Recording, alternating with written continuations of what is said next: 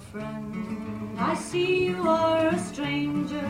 Where do you come from, hello friend? Something in your eyes reminds me of the sun, and the northern lights are dim against the color of your skin. 7 out of 10 proctologists recommend listening to The Drew Marshall Show. And when you talk, I seem to hear the echoes of places you have been. When you walk, colors all around you. Well, I was introduced to this gentleman, a few years ago, through a mutual friend who said, you just got to watch his TED Talk. You know how many times people say that to me? Just got to watch this person's TED Talk. And so I've watched a lot of TED Talks because I like them. But this guy resonated with me. I feel bad saying this guy because, it's Sir Ken Robinson. But this guy resonated with me because I am a high school dropout. And if I had teachers that got what he is trying to get people to get, then I probably would have stayed in school a little bit longer. Sir Ken Robinson, we've described him as a human hand grenade to standardized testing in our current educational systems. And from the Seamen's Mission Folk Club singing sea shanties all the way to Hollywood, and now he's a lord or a magistrate or a knight or honorable? I don't know what he is. Sir Ken Robinson is on the phone with us. Sir Ken Robinson, thank you so much for being with us today. It's my pleasure, Drew, and I'm not a magistrate, I just need to tell you. But you're all those other things? Are you honorable? You're a knight? You're a lord? What is... I don't get the British stuff, man. Well, I'm reasonably honourable, my own way, but I'm not a lord. That's a member of the House of Lords. That's like a political appointment. But I'm a knight. I was knighted by the Queen in 2004. So, yes, my wife, consequently, is a lady. Well, she is a lady. It's great, isn't it? She is a lady. I always said I'd make a lady out of her, and there we go. Did you like that song we came in with? I loved it, actually, yeah. I did, yeah. When was the last time you heard Jackie and Bridie? Probably when I was in my early 20s, because I grew up in Liverpool, and you're quite right. I used to go along to, it was called the Seamen's Mission in the dock area of Liverpool, and Jackie and Bridie had a weekly folk club there, so I used to spend, I don't know if it was Thursday evenings at the folk club with a lot of other people who were at school at the time, swearing that we were going to stop roving around the world and we were going to go whiskey and wild women. And yes, that bit came true. Yeah. What was your favorite pint back then? Tetley's. Okay. Tetley's, and there's something called Iron Coop. There was a place in Liverpool called Yates's Wine Bar, which was... It was one of those places where you learn the Liverpool protocol. It's a very finely tuned sensibility in some of these pubs in Liverpool, and it's easy to break it simply by looking at somebody. That's how can be an incendiary move. So yeah, I went into a small pub in Scotland a few years ago. I go there quite frequently, and my mate who was taking me in there said, look, this is the kind of, like, it's a really, really small place. This is the kind of place where we will likely be sitting in someone's stool, and if they come in, we'll probably have to get out or leave the stool. And so somebody came in, tapped me on the shoulder and said, right, you're in my stool. And so I got up, and as I got up, like, I'm 6'4", 240, and this Scottish person was not that tall, and they said, right, you sit back down, you just relax, and it was all, it was a fun night, so... And you did, presumably. I did. Heck yeah. When they've got the water tap on the bar, a couple of drops in the whiskey is good. So listen, if you took the world and turned it on its head and shook it, everything loose would end up in Los Angeles. That's where you ended up. What does that say about you? We were loose. That's right. I can't take credit for the quote. It was Frank Lloyd Wright. Yes. Who said it. But we were living in Warwickshire. I'm from England. We were living in Warwickshire in the centre of England for about 13 years. I was Professor of Education at the University of Warwick. And I decided in any case that I wanted to move on to something else. I wanted to work more independently. There's absolutely no criticism of the university. I'm still an emeritus professor there. But, I was 50 and ready for something else. And we'd been out to California several times, and this opportunity came up, and I was very engaged in what was happening in American education. And we decided, it was a good move. Have you been to California, Drew? I was just there a few weeks ago, hanging out with someone named Bryn. Well, exactly. It's full of scandalous characters like Bryn. Like Bryn, yeah. But we were living in the centre of England at the time, in the Midlands near Coventry, and it was the 3rd of January, and it was raining. Bye-bye. Bye now. I had a phone call from people at the Getty Center in Los Angeles asking if we'd like to move to California. Yeah. We left immediately. Yeah. And I don't think I even asked what the job was, probably. No. I think the phone's still swinging on the hook. But we came here, and it was interesting because I'm sure you reach that point in your life sometimes where you're ready for something new. You're ready for the next thing. And we felt we'd complete the whole cycle of work there in the UK and in Ireland, and we were ready for a new adventure. And this came our way, and it fitted in all kinds of ways with the rhythms of our life. And it was very interesting to me because we had some people saying, aren't you taking a terrible chance going to live in Los Angeles? And I thought, not really. If it doesn't work out, we'll come back. Mm-hmm. It's not like in the 19th century. I mean, those old sea shanties you were playing, when people went to California from England in the mid-19th century, there was a very good chance they would be coming back. People emigrated and they went. You said goodbye, and that was the end of it. But now it's 10 hours away and 2 movies, so it's nothing to get too excited about, really. Exactly. Born in Walton, not far from Everton's football ground, one of 7 kids, polio when you were 4. It sounded like part of your resume there. Sounds like a plan, doesn't it? Yeah. Margaret Bevan's school, you took the 11 plus. How did you pass it when it was rigged? Well, I've probably had something on the inside track. It's money, Drew. Money changes hands in these situations. I get it. How do you think I got into radio? Well, I was just wondering, actually. Answers the question perfectly. Yes, it is. Yeah. But I'll tell you what it was. I went into a special school at the age of 5 because I had got polio at the age of 4, and I was wearing braces, and we were less good at euphemisms at the time. It was called the Margaret Bevan School for Physically Handicapped. And I was there. I went to a related school at the age of, I think it was 10. And yes, you're right. I don't know how many people in Canada are aware of it, but I guess quite a lot. That we had an exam at the time in public education at the age of 11, which determined whether you went to a grammar school or a secondary modern school.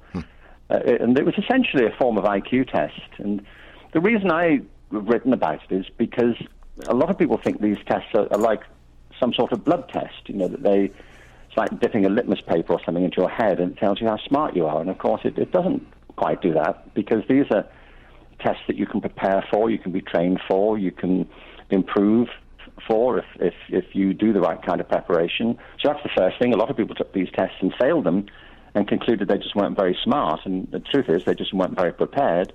And the second reason is that they're not like a blood test, is that the scores were manipulated every year. It wasn't covert, it was perfectly clear. There was a limited number of places at grammar schools, and they used to raise the bar up and down according to circumstances, because they couldn't allow everybody to go to grammar school. There was just a small number. Wow. So it was rigged in that sense. I mean, it wasn't rigged in any kind of malign sense, but I think a lot of people didn't know there were so many variables. They just thought it was a verdict on how intelligent they were.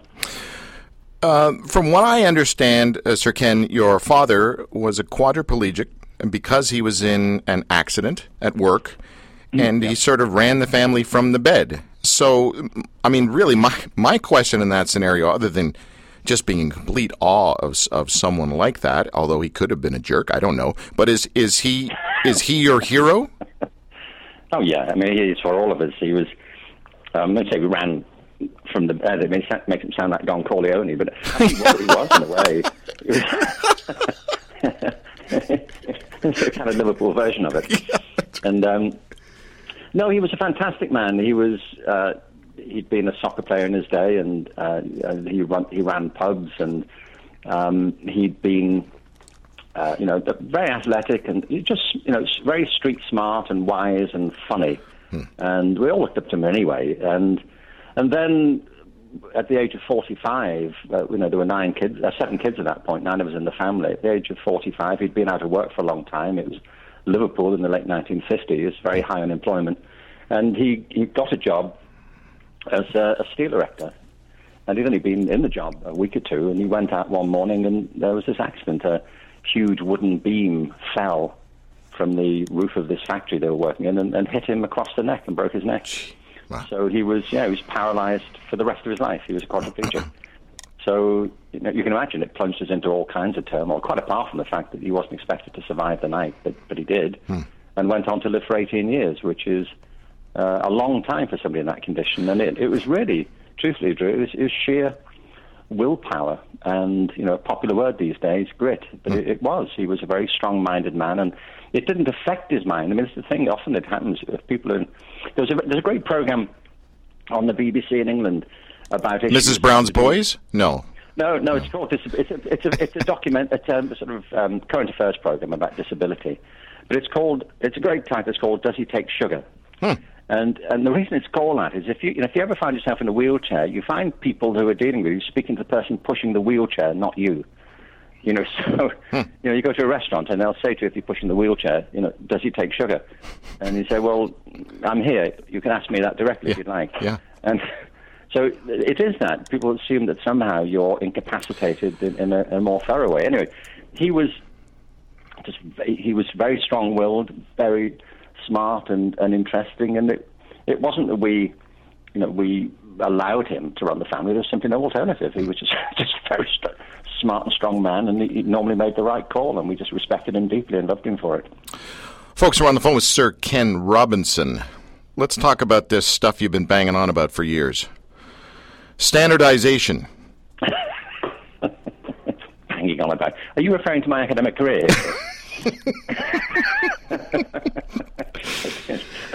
I must remind you not to write my resume. Oh, yes. I've never been asked to do that. Curious, isn't it? Yeah. First of all, what is standardization? It seems to rhyme with bastardization quite nicely. What is it? Well, look, let me just rewind it a little bit. It isn't that I've got some big preoccupation with standardization. I have a life. It isn't just that. That's a subset of the bigger argument, really, which is that I feel that, but not I think it's just a matter of fact, that people are born with the whole range of interests and talents and dispositions and possibilities, and the life we end up having is a great deal to do with what we make of ourselves and how we think about ourselves, and a lot of that is to do with how we're educated. And there are features of our current education systems, and I'm very careful. I always say I am an educator. I've worked in education my whole life. I work with teachers. I have taught. I've worked in universities, worked with schools. I'm not criticizing teaching as a profession. On the contrary, but there's something in the culture of mass education which militates against the kind of diversity that people naturally manifest. And it's why, people like you will go through education and feel it didn't ever understand. I don't want to put words in your mouth, but you're right.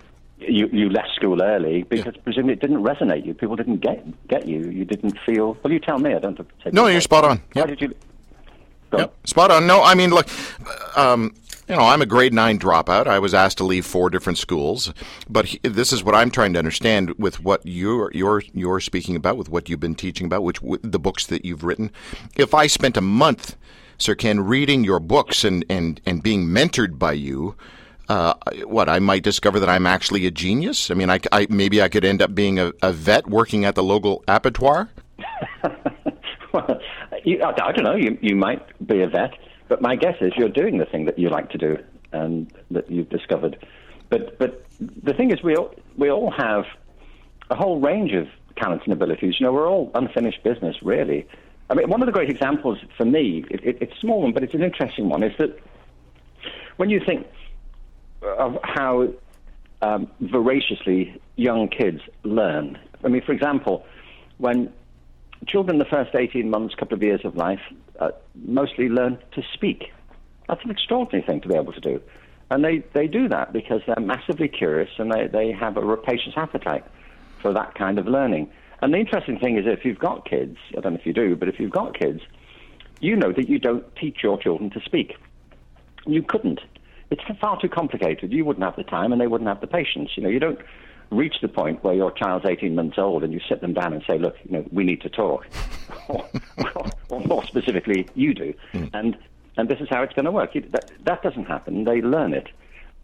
when they get to school, often something to do in the structure of education starts to inhibit it. So you find kids at the age of 8, 9 getting bored at school, but then they get out of school, they're happy to learn again. Now, this isn't true of all schools, it's not true of all classrooms, of course not. But there are things to do with the structures of schools. Now, the reason I'm just mentioning this is that if you grow up in a monolingual household, you'll learn one language. If you grow up in a house where 5 languages are spoken, you'll probably just learn all of them because you've got the capacity for it. If you're exposed to music early on, you'll probably learn to play instruments and to sing reasonably well. If you're exposed to pearl diving, in the South Pacific, you'll probably be quite good at it. There aren't many pearl divers, truthfully, in Coventry, and I was looking. It's about opportunity and capacity. Right. So we've all got immense capacities. It's like there's natural resources. Whether we cultivate them is a different matter. So part of my argument is that we need forms of education that recognize the great range and depth of talents. And what we tend to have are systems of education which focus on a particular type of talent and cultivate that, a particular sort of academic ability. And you see that in the way the curriculum gets very narrow. We cut out music programs, arts programs, we cut out physical education, outdoor work, things of that sort. And in the last number of years, this is the point about standardization, the whole system has become even more restricted, often against the will of teachers, by a political pressure to impose standardized tests on everybody. So it's actually making it worse, not better. That's my point. Well, look, as I've been trying to process the information that I've researched on you and that I have come to know about you, and thank you for doing that, by the way. It's a long time since anybody mentioned Jackie and Bridie to me. I'm impressed. Thank you. But I'm impressed with whoever's written your brief. Yes, well, my people are... your people. Yeah. Your people. Well, look, not everybody can do what they like to do, and we are living in an age where that seems to be the popular mantra. Just go out and do what you really love to do. Well, then who's going to run the factories? Who's going to pick the fields? I don't know, whatever. And you make it sound as though if everyone just had the right teacher and the right ways of being taught, that anyone can excel in school, and then we're part of this whole culture of participation awards for everybody. There's no losers. Well, losing motivates, does it not? Well, I'm not arguing that. You see, I'm arguing for diversity. If there are some people, I criticize the preoccupation in schools with academic work. Academic work's very particular. People think it's the same thing as general intelligence. It's not really. It's a capacity for a certain type of, what philosophers call propositional knowledge and deductive reasoning. It's a sort of intelligence that's best transacted in writing and mathematics. And of course, they're desperately important. I've never argued against that.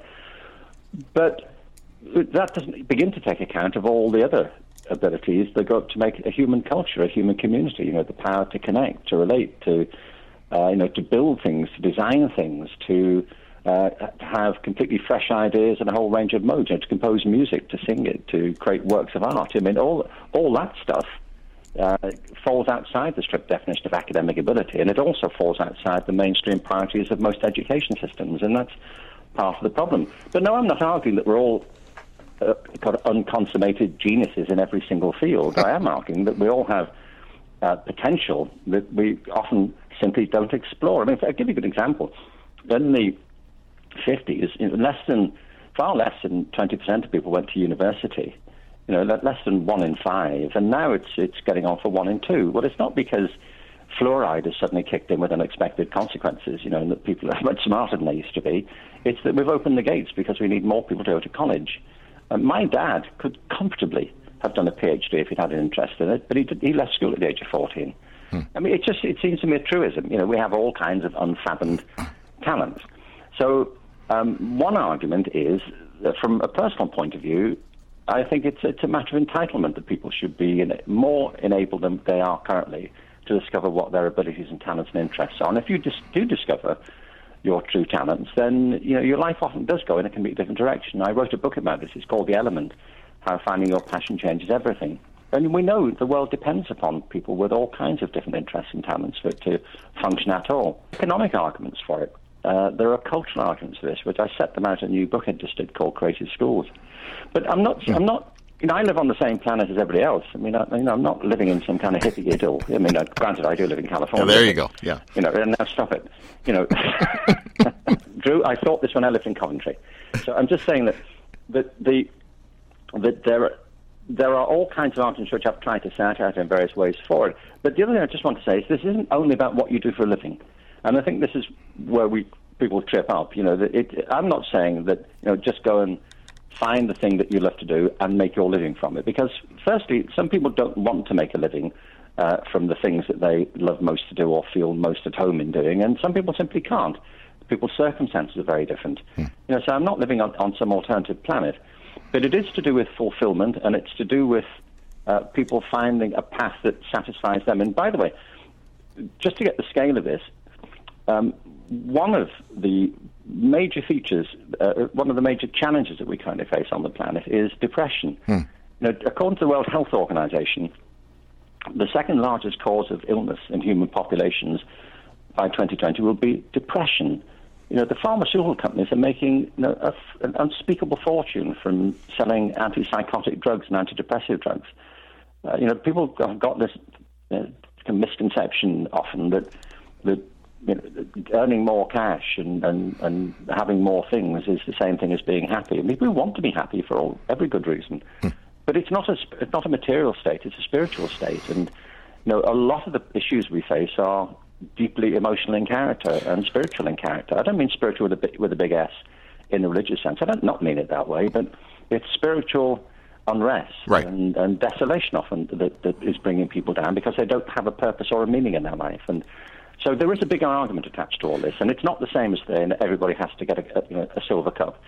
As soon as you introduce diversity and different ways of judging excellence, and of course, some people will be better at things than others. Of course, I mean that's all part of the argument.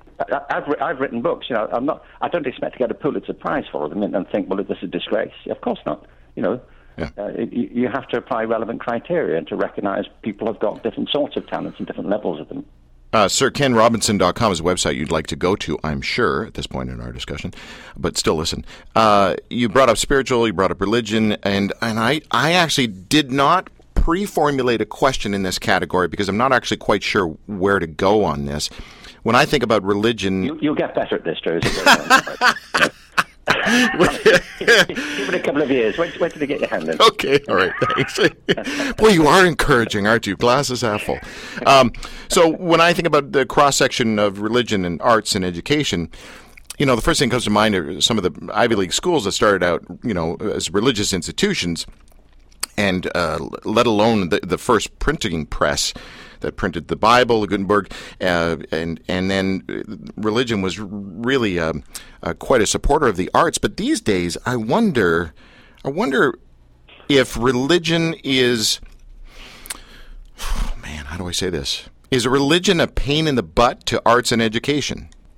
No, no, I don't think so. I mean, I think it's important to distinguish them all. I mean, I personally have no religious conviction. I grew up within the Church of England, but that was because I was living in England and there was a church down the street. And I'm not being cynical or skeptical about the importance of religion. My son James is a deep religious scholar and spends most of his conversation discussing theological issues. And really, I didn't know that. He's a wonderful guy. I have great debates and conversations about all these issues. And could you put him on the phone, please? He's not here right now. So we keep him out the house on important occasions like this. Right. But I also had the great privilege to spend time with in Canada a few years ago with the Dalai Lama, and of course, it's far too big an issue to come out with slick aphorisms about the importance or otherwise of religion. I'm just saying I myself don't belong to any religious grouping or faith system. No, but okay, maybe the tie-in here is private schools versus public schools, and a lot of the private schools, at least in this country, are religion-based. And people send their kids to those schools because they think they're going to get a better education. Do you have sort of an overview, that whole thing? Well, it's hard to, indeed impossible to filter religion out from more general cultural issues. We have a lot of friends here on the west side of Los Angeles who are Jewish, and they attend synagogue. But what goes with their beliefs is a powerful sense of family and community, of mutual support and help, and that's deep in their tradition. So, being Jewish isn't just attending synagogue; it's a way of life, and it's true of most cultures. I mean, I spent a lot of time in Northern Ireland, where Catholics and Protestants, of course, have much more in common than they don't have in common. They have a deep sense of community, which is derived from their religion, and but it's also axiomatic to say it is that very small religious differences have led to enormous amounts of cultural strife. But I don't think there's any exclusive relationship in any of this with the arts or education. And by the way, when I talk about creativity, I'm not confining that either to the arts or to education. My background is in the arts, as it turns out, and I was originally trained as a drama and English teacher, and I had a bit of a background in theatre. But I also was on the board of the Royal Ballet, and I came over to the Getty Centre here, which is a visual arts institution. So I'm passionately committed to the arts. I was professor of arts education. But creativity is a much bigger idea. Creativity is in science and technology. It's in every form of human intellectual activity. It is what characterizes human life, I think. Unfortunately, I'm looking at the clock, and I'm terrified by the people that run your schedule. So I want to honor that time, and I want to just finish off with two real quickies, if you don't mind. It's a cheap way to finish an interview, but if one of your kids turns out to be a complete tool, wouldn't that cause you to go back to the proverbial chalkboard and every, you know what I mean? Like, it's like the preacher who's been speaking out against homosexuality until one of his kids turns out to be gay. I got to rethink this stuff through. Has that ever happened in your life, the way your kids have grown up? Or are they're probably just both geniuses, right?